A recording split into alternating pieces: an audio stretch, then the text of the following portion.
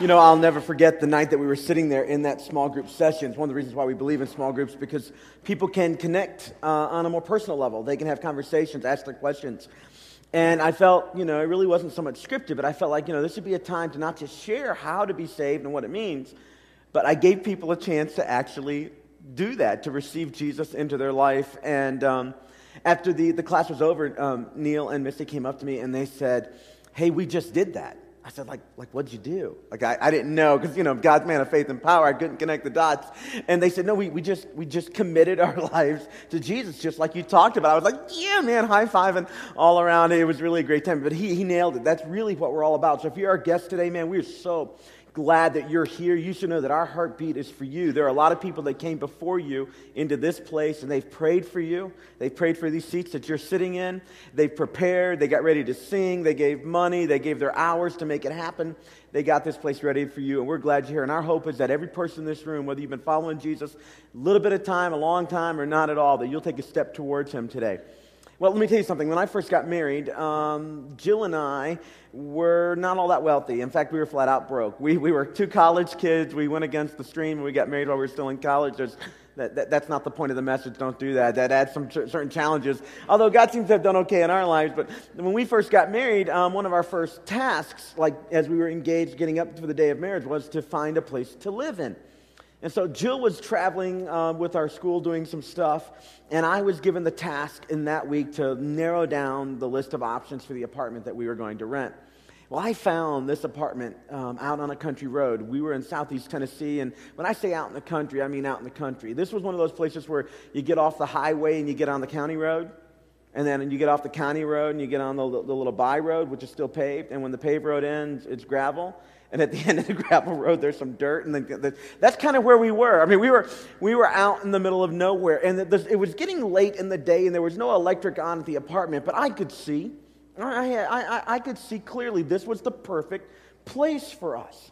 And so I'm going around with the real estate agent looking at the place, and I'm thinking, this is great. I could just imagine us beginning our life there. It would be fantastic. And as we're standing there talking in the living room, the lights go down. And so sure enough, right there, we walk out to the car, I sign the contract, pay the deposit, because, I'm that way. I'm just kind of impetuous that way and impulsive. And it seemed like a great place. Well, I get the key, and the next morning I come out because there's no electricity. I come out, and I go into the house, and I'm like, this is awesome. I start cleaning, call the electric company. They get the power turned on. Well, the next morning I thought I'd get an early start.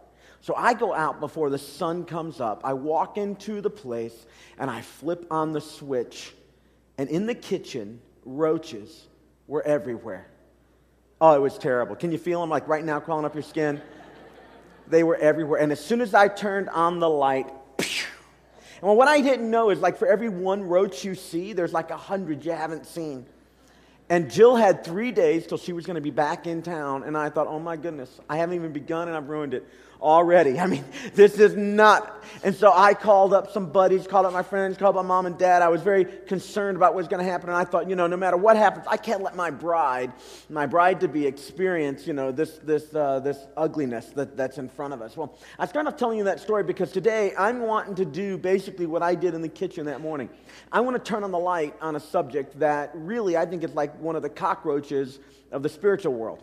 It's one of those things that tends to operate in the dark underneath the view of most people, and you don't really see it sometimes until somebody shines the light in the middle of the activity. And that's what we're going to do. By the way, this wasn't the only time that we struggled with cockroaches in our marriage. When we moved down to Florida and I was going to seminary, do you realize that in Florida they have cockroaches that fly? They call them palmetto bugs, but don't let that name fool you. It's just a cockroach with wings. And they're like 3 inches long, and they'll like hiss at you. I'm not even kidding. I remember we had some of those in our house in Florida, like everybody does. You can't get away from them. We're pretty clean people. Don't let this fool you. But I remember one time going in, and there were some like palmetto bugs in the house, and I turned on the light. But unlike Tennessee, where they like all go scurrying, these things, they look at you like, yeah, what are you going to do? I mean, that's kind of like, it was bad. And so I don't know what your attitude is today, but I hope that you come with a willing attitude. We're going to look, if you have your scriptures with you, to Romans chapter 8. Romans chapter 8 in your Bible is a powerful book. Go ahead ahead and turn there. If you're sitting near a neighbor with the Bible, go ahead and turn there. Listen, I'm hoping you'll develop a relationship with your Bible. It's why for the last few weeks I've been trying to say, go ahead and turn in your Bible. Yeah, you don't have to bring your Bible to church, but it would make sense to. It would be the right thing to do. It's the kind of thing that leans forward, because when you get in the habit of opening up your pages like this, it kind of builds a relationship with you and the book. Again, it's not eternal destiny on the line for this kind of thing, but it's very important for followers of Jesus to be connected to the Word of God, and the very action of turning the pages help you to do that, and that's why I want you to turn there with us. But if you, for some reason, don't have your scriptures, you can follow along with me on the screen behind me, and I have all of them here on my Kindle, but for me, still going through the pages of the Scripture is a powerful exercise. Romans chapter 8 is one of those powerful passages in the Bible. It's one of those go-to places. In fact, if you've been at church for any length of time at all, you've heard somebody refer to this, even if you didn't know it was from that passage. It's kind of like, Psalm 23, the Lord is my shepherd. Have you ever heard that one? That's Psalm 23. It's a go-to place for people. People talk about John chapter 3, for God so loved the world. Hebrews chapter 11 is the roll call of faith. 1 Corinthians 13, the love chapter. Well, Romans chapter 8 is a powerful passage in the life of the believers, and I think it operates like a light in the middle of the night while the cockroaches are working, because it's going to deal with a couple of issues that I think when you get a handle on it will set you free. I think it will literally drive the bugs out. I think they will go scurrying. And what we're going to do for the next 3 weeks as we focus on Christ alone and get our hearts ready for Easter, we're going to go back to this passage 3 times. Romans chapter 8 this week, Romans chapter 8 next week, Romans chapter 8 the week before Easter, and then we'll come to Easter and celebrate all that the resurrection of Jesus means for us and invite our friends and make sure they get to hear about him as well. But I want us to start there because I want to show you something that I think it will set you free. And so what I want to do right now is just read the passages. We're only going to go 4 verses in and take a look at them together. All right, here's what it says. Romans chapter 8, verse 1. Therefore, there is now no condemnation. Therefore, there is now no condemnation for those who are in Christ Jesus. And then Paul's going to make a comparison between life with Jesus and life on your own. Letting Jesus make you right before God, or trying to earn being right before God by following a list of rules or a list of laws. You can either receive His grace and accept His perfection into your life, or you can try to live up to perfection on your own. So he begins, because through Christ Jesus, the law of the Spirit, the law of grace, the law of God who gives life, has set you free from the law of sin and death, or the law of trying to keep rules. For what the law was powerless to do because it was weakened, by the flesh, God did by sending His own Son in the likeness of sinful flesh to be a sin offering. And so He condemned sin in His own body, in His own flesh, in order that the righteous requirement of the law might be fully met in us, who do not live according to the flesh, but according to the Spirit. Now, for the next few minutes, we're going to unpack these words. And he's approaching it, Paul is, the writer of this epistle to the Christians in Rome. He's approaching these words from a theological perspective, trying to get people to understand just how powerful grace is in our lives. Now, if you don't understand that, let me back you up. If you wanted to, you could turn in your Bible back 1 page to Romans chapter 7.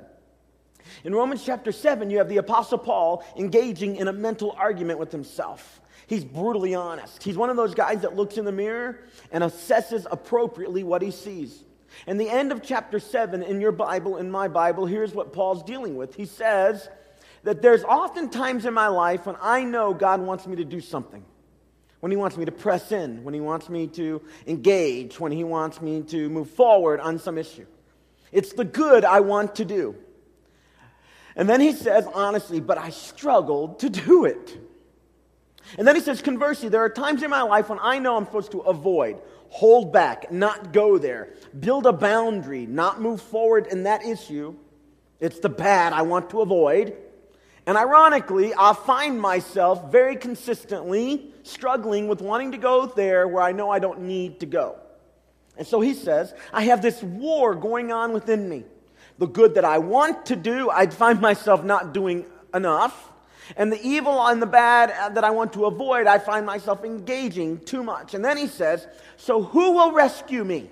from this internal struggle that seems to be bringing me to death? Who will rescue me from this body of death, this internal struggle that is not bringing life to me? That's how chapter 7 ends. And so you turn the page, and he begins to unpack what for him is the wellspring of his joy. It's the foundation, it's the fountainhead of all that he understands about life with God. I'm sharing this with you today because I want it to be light in the middle of your dark kitchen. See, I think that a lot of us are asleep spiritually. And what I mean by that is not that you're lost without God. I mean that the active presence of God at work in our lives isn't as active as it needs to be. I think that some of us are kind of going through the motions of our Christian lives, and we haven't fully grabbed hold of all that God has for us yet. We don't understand just how rich His love and grace is, just how powerful His Spirit is, just how freeing it is to walk with Him. We've let other things distract us. We've been pulled in other directions.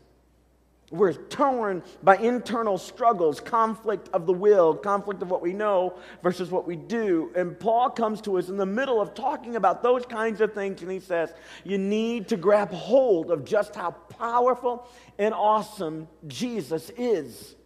Because that reality, whether you're 14 years old today, or whether you're 44 or 74 years old today, the reality of the power of Jesus Christ and His work in people's lives will change everything. It will be like turning on the light in the middle of the night. And all the little creepy crawlies go scurrying because they can't stand up to the power of this light, to the power of this truth. So Romans chapter 8 begins with a powerful sentence that I think you should probably, like I should, commit to memory. Therefore, there is now no condemnation for them who are in Christ Jesus. This chapter, Romans chapter 8, begins with the idea that there's no condemnation. And by the time we get done with it, by the end of it in a few weeks, you're going to discover there's also no separation. The power and the love of Jesus is magnificent. It's large. It holds on. Now, there are two pieces to this phrase. There is now no condemnation for those that are in Christ Jesus. And so I could spend half my time talking about no condemnation, and I could spend the other half of my time talking about in Christ Jesus. I'm not going to do that today. I'm going to spend 45 seconds talking about in Christ Jesus. And I need to make this clear to you because some of you in the room, this is the truth you need to hear. I think that the bulk of us are on the other side of the equation, but I wouldn't be being true to the gospel if I didn't at least share this with clarity so that you could hear it. See, Paul begins by making the truth that there is no condemnation, which we all love. We're like, yeah, man, we're free. No condemnation. Awesome. That's so cool. But then he makes it clear that apart from Jesus, there is plenty of condemnation. There's no condemnation if you're in Christ Jesus. It reminds me of the story of Noah's Ark. In your Bible, I've been teaching the Old Testament on Wednesday nights. Over 10 weeks, we're meeting for 6 sessions. And so we've dealt with a little bit about Noah's Ark. Here's the basic premise of Noah's Ark, is that if you were in the ark, you were safe. Not in the ark, not safe. I don't know if you've had Noah's Ark explained to you, but God directed Noah to build an ark, and it would provide for him and for all that would be willing to go into the ark safety for the coming calamity. God promised that it would rain on the earth, that He was going to do a washing and a cleansing. And if you wanted to avoid that kind of challenge, then you got yourself in the ark. And so Noah spent 120 years, the Bible tells us, a long time, building the ark and preaching for people to receive the grace of God. Please, he would beg them, please come into the ark. Please come into the ark. You got to get into the ark. And then it begins to rain. And the Bible says that Noah gathered his family. They went into the ark. And the Bible says, here's the scary phrase, God shuts the door. Now, the good news was, if you were in the ark, God had shut the door. He had protected you from all the calamity outside, all the difficulty outside, and you were safe. You were going to ride over top of that storm. Oh, it'd be bumpy on occasion. You'd wonder what it was going to be like, but you were going to be safe. The bad news, of course, was if you're not inside the ark, there are some challenges. See, I think that our culture loves the first part of Romans chapter 8, verse 1. There is now no condemnation. It's the last part we choke on. It's the in Christ Jesus. And yet this is why Easter is so important. Because Jesus came so that whosoever will, the Bible says, it's available to all who will. To everyone who wants to, whoever wants to can grab hold by faith of what Jesus offers in this world. But that's not really what happens, is it? See, some of us think that, I'm just going to be just a few moments here, that we could shack up with whoever we want to shack up with, and we're going to be perfectly fine with God because there's no condemnation. Paul's going to spend the rest of this book telling you that's not true. You can't do whatever you want and be perfectly fine with God. It's not the way it works. That's not the in Christ Jesus part that facilitates the no condemnation. And you can't leave your wife for somebody younger and who's more sensitive and who gets you and expect that everything's going to be just fine. There's now no condemnation. And you can't cheat a little bit to make a little bit more money. And you can't sleep with whoever you want and do whatever you want and hold on to the truth that there's no condemnation. That runs counter to the entire message of Jesus. Jesus came to free us from those kinds of things, not by allowing us to continue in them and not experience their consequence, but freeing us from them. And then removing the guilt associated with those things. That was the list I gave. You have your own, I have my own. He came to free us from the guilt associated with them, even as he frees us from those activities. Oh, there's no condemnation as long as you are in Christ Jesus. When God gets you in the door, you're going to be fine. You may not figure it all out. It may not make perfect sense to you. It may not make any sense to you that you can have a long laundry list of crazy, stupid, sinful activities, and yet when you put your faith in Jesus, he washes you clean. That may not make sense to you, and yet that's exactly what the Apostle Paul is trying to get us to understand. That when you put your faith and trust in Jesus, it is gone. But that's not what the world likes. That's not what the other thing is about. The other idea is like those cockroaches doing their work at night, undermining the truth of Scripture that'll make some of us in the room not grab hold of Jesus and not grab hold of his freedom and not run away from our sin running towards the cross.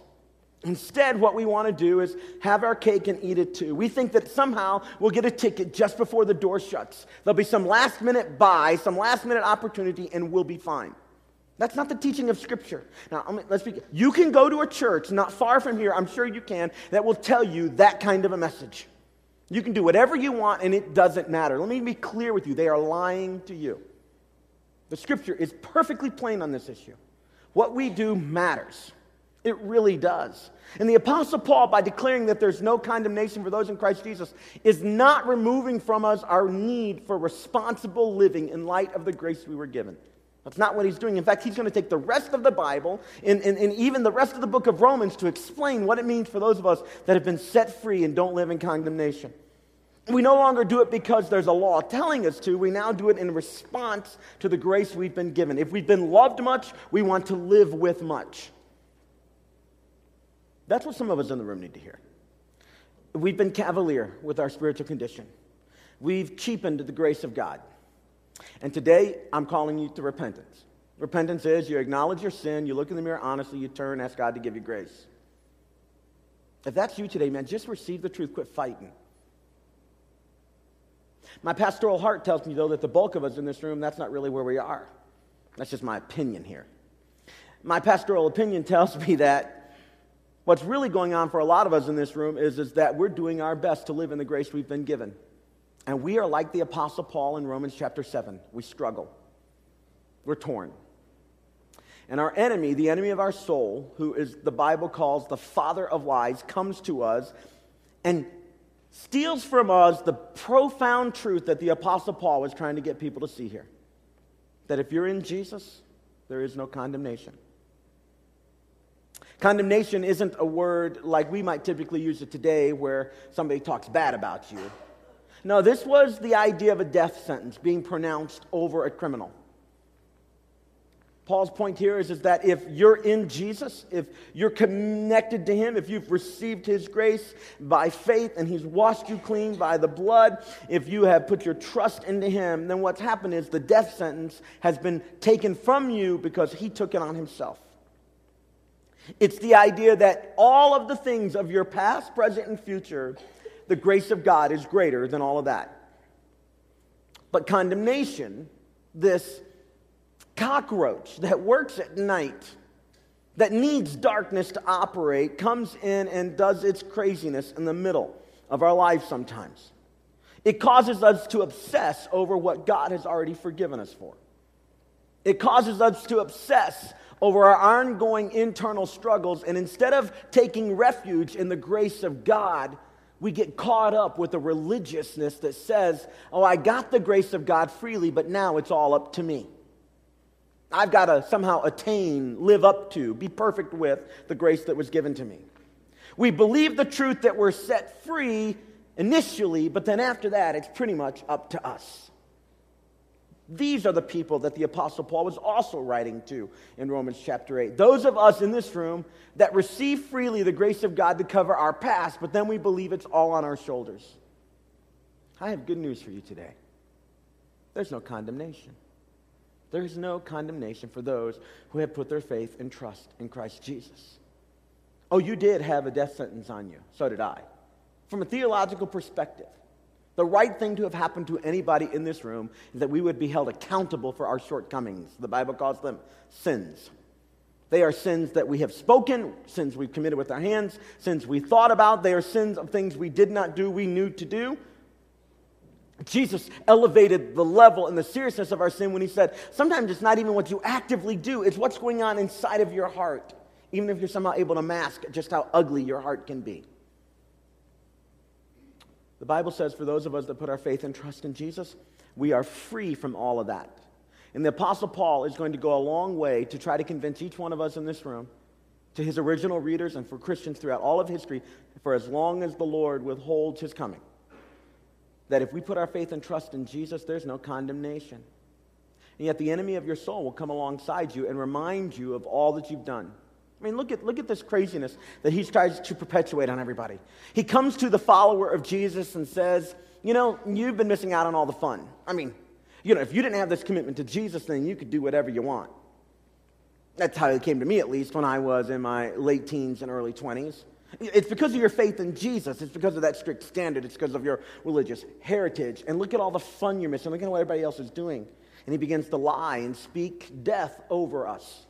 At least it did in my life. And there would be this internal dialogue then that I would engage. It was a dialogue of lies that said that somehow I was missing out on real fun.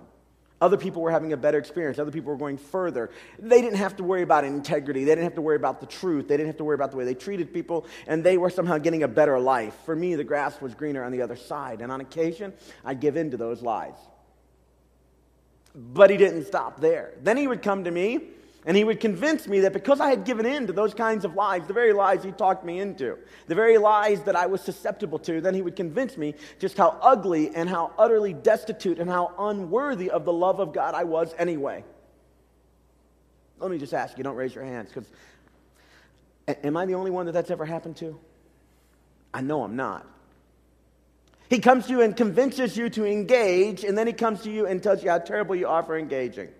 It's the old rope-a-dope, the Muhammad Ali. It's the right-left. It's the power punch of condemnation, and it's powerful in people's lives. And Paul said there has to be an embracing of this simple truth if you're going to walk in the freedom that God has for you, if you're going to walk in the power that he has for you, if you're going to walk in the love, if you're not going to be held captive to a religious list of do's and don'ts, and instead be empowered by the grace of God, you got to grab hold of this, that there is now no condemnation for them who are in Christ Jesus. And so when the enemy comes to you and whispers lies in your life, his biggest tactic is to speak a half-truth that leads to a whole death, a whole dying. He says, like for instance, in my case, you didn't deserve the love of God anyway. And you want to know the challenge with that? He's right. I don't deserve the love of God. But rather than that truth, statement of the fact that I don't deserve the love of God, leading me to the appropriate place. The place of God, I need you. God, your grace. Thank you. God, forgive me for my sin.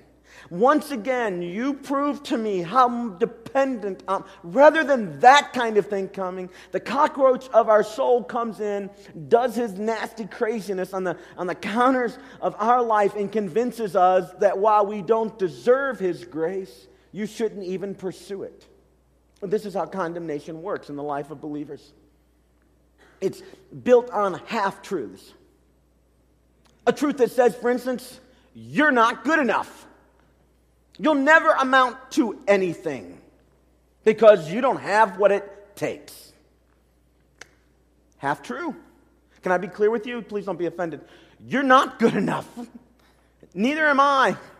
I'm not good enough to receive God's grace. I'm not good enough to grab hold of the righteousness that He provides for me in my own efforts. I can't do it. I don't measure up. I'm not even good enough to be a pastor. I'm not good enough to press into being a good husband or good father fully. All my efforts in that kind of righteousness, the Bible describes this way. It is filthy rags. It's a dirty dish rag sitting on a counter, rancid and stale. That's what my efforts to be good enough are like. And rather than that truth leading me to life that says, then cast yourself humbly at the feet of a merciful God who will never push you out, who will always receive you. What the enemy of our soul does, he works with condemnation and he begins to speak to you as well because you're that way, then God could never use you. You don't think you qualify to be used by God, do you? This is how he lies to us. He speaks condemnation over us. The Apostle Paul wrote almost 2,000 years ago, and God's Spirit preserved it for us in the Scriptures. And for those of us that are in Christ Jesus, you're right, you aren't good enough. But it was never about that anyway, because there's no condemnation for people that aren't good enough. I mean, if you're not a good enough husband, join the club. But don't let the enemy of your soul convince you that if that is true of you, if you can't do it on your own, then somehow you're disqualified from the grace of God. Instead, let the truth of this lie propel you forward to grab hold of Jesus, to take hold of Him, even as He took hold of you. Oh, there's no condemnation for those that are in Christ Jesus. What this means is that if you've blown it big, if you've been an idiot, if you've disappointed people, then you're a perfect candidate to receive the grace of God. What this means for you is if you are one of those people who've committed and you fail, and then you kind of make it right, and you commit and then you fail, and if you're one of those people that has been inconsistent at best, if you're one of those people who knows more than you do, your knowledge outpaces your obedience, let the truth of those statements not push you away from Him and not drive you to create more rules to try to live up to. Those are the lies on either side of the reality that condemnation would like you to do. Discard it because you can't live up to it, or somehow try to create enough rules around it so you can live up to it. All I need is a few more structures and systems and I'll be fine. Those are lies. Grab hold of the center of the gospel instead, that says that we put our faith and trust in Jesus. And He comes and He cleans that stuff out of our lives and doesn't hold it against us anymore. And then He begins to work with us to grow us over time, knowing, as Paul expresses in Romans chapter 7, that there will always be a struggle inside of us as long as we're on this side of heaven. We don't cling to our struggle. We don't cling to the reality of our struggle. We cling to a Jesus in the middle of our struggle. And it sets the course for us and keeps us from getting so overwhelmed we stop doing and engaging on this side. How many people have you known who've done that? It's a truth that holds us to the center, and we don't then instead build so many rules and regulations and standards, and we add pile and pile upon expectation, trying to somehow live up to it. Both of those lead to death. Instead, we hold to the center, that there is a Jesus who gave His life on the cross so that you and I, who are not perfect, who blew it, who sometimes chose to do evil, who sometimes did evil accidentally, who like to redefine, because evil sounds too hard, we call it a mistake. Certainly it's not a sin. He came to us to say to us, in the middle of those kinds of experiences, He brings us a grace. It's available. And if we will submit ourselves to Him and grab hold of this truth, it will change everything. So that the God of the universe doesn't look at you and remembers your mistakes, your failings, your sins, your evil. He doesn't do it. There's no condemnation for them who are in Christ Jesus. And I'm sick of the enemy coming into this church, into your life, convincing you that somehow you're disqualified, using a half-truth that resonates as true in you, because you are disqualified. But then taking that half-truth and taking it in the wrong direction, veering it to some side road, making you believe then that you have to leave God alone or you need to stack up so many expectations and rules and try to earn it. No, it's not the way it was meant to be. And let me make it clear to you, if there's anything in what I'm saying resonating with you, you know right now 15 people that need to hear this exact same message.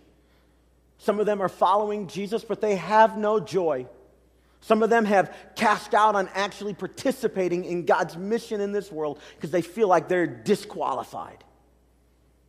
And the reason why they're so easily gullible to these kinds of lies is because they're all built on a half-truth. But that's the way good lies work, don't they? I mean, isn't that the way good lies work? I mean, when my kids are like spinning a nice yarn for me, I mean, the way I'm susceptible most is when it sounds plausible, when it sounds half-true. I'll give you an example, but I don't want to sell out my kids. I've got like 8 from this week. I believe, though, I mean, when somebody comes to me and, it's a far-fetched story, I don't believe, but when it sounds plausible. So when the enemy comes to you and says, you don't measure up, you know deep down that's true. But this is where the light needs to shine, because the truth of that should propel us to our knees, propel us to the cross, where we find nothing but grace, nothing but the love of God. We cast ourselves humbly and we say, Father, here I am again. He says, I know my grace is sufficient for you. God, I don't have what it takes. He says, I know you don't have what it takes, but you can do all things through Christ who gives you strength. God, it's too big for me. I can't get over that mountain. I know.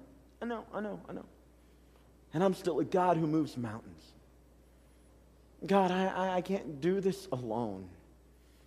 I know you can't, son. I know you can't, daughter. But I'll never leave you nor forsake you. Oh, there's no condemnation for they who are in Christ Jesus. One of the reasons why I'm talking with you about this is we stand right now on the edge of an amazing opportunity as this church. And there are a few things that we've got to get right if we're going to move forward. One of them is just how powerful our Jesus is and how important his message is. See, it's important for you to believe it, but it's not important enough for you to believe it. We have to be people who live this out and share this message with others. A couple weeks ago, Greg read for you a testimony from our stage, if you were here, about my son John. And man, as a dad, it was a red letter day for me.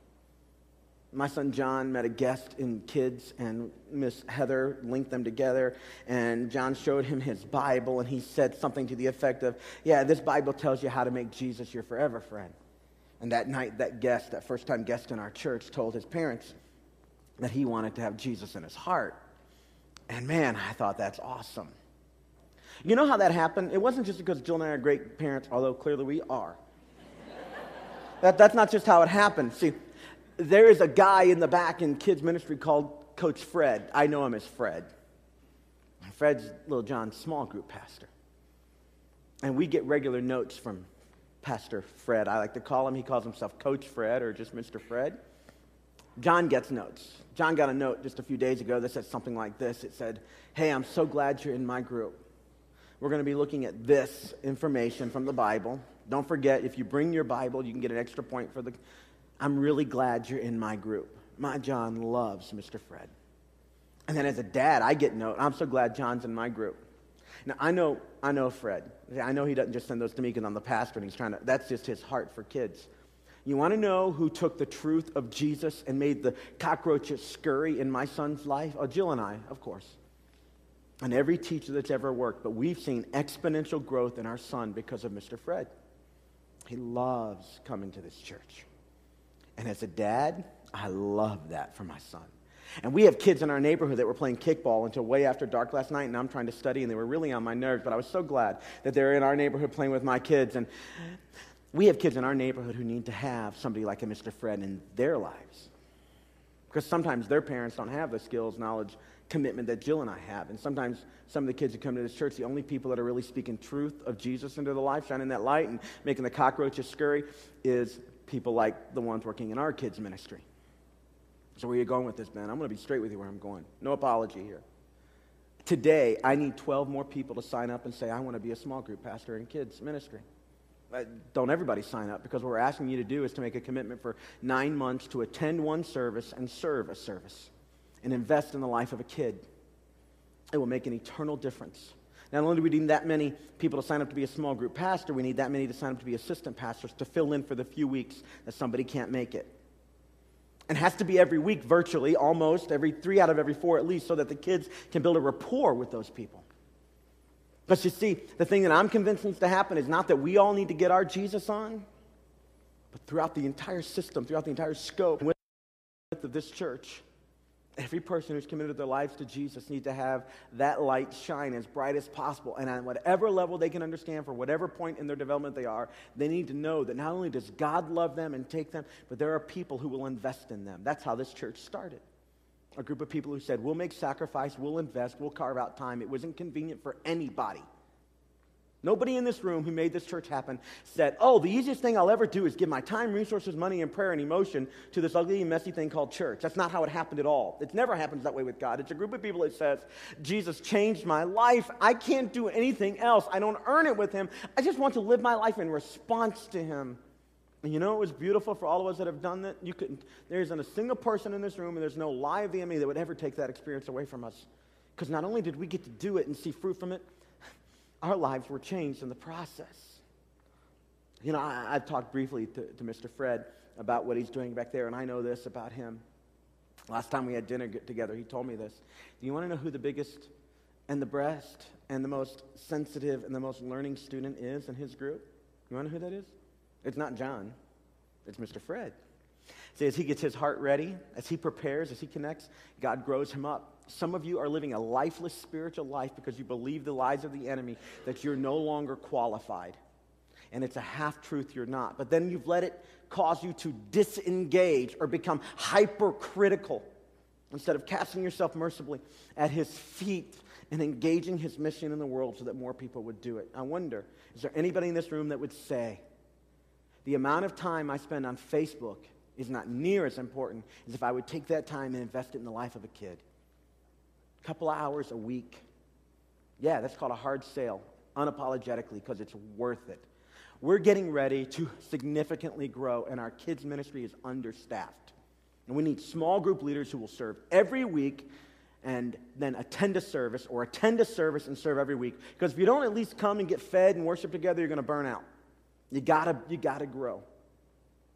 The other thing that's going to happen, and I'm going to tell you this story next week when I get full confirmation, is we've had a lot of movement around what's going to be happening in the life of this church as it relates to our facilities, long-term and short-term. And the Holy Spirit moved in my heart this week in a profound way. And God has opened a door for us I'm going to tell you about next week. It's going to rock your world. But in order to be ready for that, we got to take a couple steps. We have a capital campaign in our future. So all of you that are squirmy and squirrely and lack manliness and don't want to grow up spiritually, go ahead and leave. Because I just said we're going to raise some money. I understand. But we're going to do this for the mission of Jesus, about $1.5 million over the next 30 months. So go ahead. When we start singing, I'm going to stand up. Y'all go ahead and exit. That's how it always works. I get it. No problem. But there's a core group of us that are hardcore committed to making sure that the message of Jesus goes forth. That's coming later. But right now, we have an Easter challenge in front of us. So I'm looking you in the eye and saying, some of you need to step up and serving kids, and some of you need to step up and write a pretty significant check over the next few weeks. We have a $50,000 goal that I'm going to tell you about next week. I'm telling you about the goal now, I'm going to tell you about where that's going. And it's the first little wave of this massive amount of change that's happening around here. It's going to be crazy good. God is going to use it powerfully. People's lives are going to be changed. But you know who's going to get changed more than anybody else? I'm just going to predict this for you. Right here, bro. Right here. I'm going to get changed more than anybody else. That's why I'm so excited to do this. So what I'm going to ask you to do right now is grab your Connect card. I'm going to give you a little insight to where we're headed here, all right? Well, insight. I'm wondering if there's anybody who will commit to Next Step A, which I haven't even preached about at all. I just kind of mentioned it at the end. It says, I think the Lord is calling me to be a small group leader in Four Corners Kids. Now, here's who you are. You're the ones who, as I said that, you said, yeah, somebody should do that. I wish my kid had somebody like that in their lives. It's probably you. You could give 9 months. And I'm not even sure if I like kids. So what? Honestly, so what? Doesn't really matter. Can you be pleasant for a little while? And can you take not the lesson you have to teach, but the lesson that was taught and just talk to kids? Can you just say, like Pastor Fred does to my kid, hey, John, what happened in your week? Don't think Fred's a weakling. Fred is a business owner who does his own work, been very wildly successful. He and his wife have been in this church from day one. He's as busy as anybody here. In fact, if Fred didn't commit his time to this, he could commit more time to earning more money, and he's been very good at doing that. But he carves this out because it feeds his soul and it benefits other people. Is that you at all? Could you carve out some time? How about next step B? I can't commit to a serve one, attend one, Ben, but I could come in regularly and be a part. Maybe my schedule doesn't allow me to do it that much, but I could be a regular part, and then when the leader has to be gone, I could fill in on occasion. And if I couldn't fill in, at least I could be there so we keep a good ratio of at least 2 people in each group. Yeah, that's me. I could at least do that for 9 months. Check that box. Here's next step C. Ben, I don't know what you're talking about with this Easter thing, but I'm committed to what God's doing in the church. If you're not, just wait. We'll fill you in. And I'm going to bring a sacrificial offering on or before Easter to help with this transition. $50,000 is going to change 2 kids' ministries. We're going to completely wow Zion Global in their kids' ministry. They're meeting right now underneath us. That's unacceptable. We're going to completely change their ministry. We're going to bless them. We're going to do for others what we want God to do for us. We built a church in India. We're now going to take a kids' ministry and put it on steroids. We're going to change their lives in about 3 weeks. But in order to do that, we got to have some money. So if you want to commit to that, check the box. We'll send you encouragement. And next step D, Ben, I'm going to come help work on this building beginning this Wednesday. And if you have a special skill, electrical, carpenter, drywall, cleaner, whatever, work of the yard, put that down. If not, just check the box and we'll send you information. Beginning Wednesday at 10 a.m., we're going to start working on this church around the clock through next Sunday. It's going to be crazy good. If you don't want to, miss it, if you don't want to be on the outside, check the box. We'll send the info. And then you just got to make some time to come. So a little cryptic today on purpose. We'll fill you in next week. Pray with me. Lord Jesus, I want to thank you so much for your grace. God, I want to thank you that you fed me this week through your word, that there is no condemnation for they who are in Christ Jesus. God, thank you for what you're doing in the life of our church. Raise up leaders. Dispel the lies of the enemy that says that we're disqualified. And God, do your profound work in us and through us and among us, and we'll give you glory. I pray it all in your powerful name. Amen and amen. Why don't you stand with me? Let's sing together.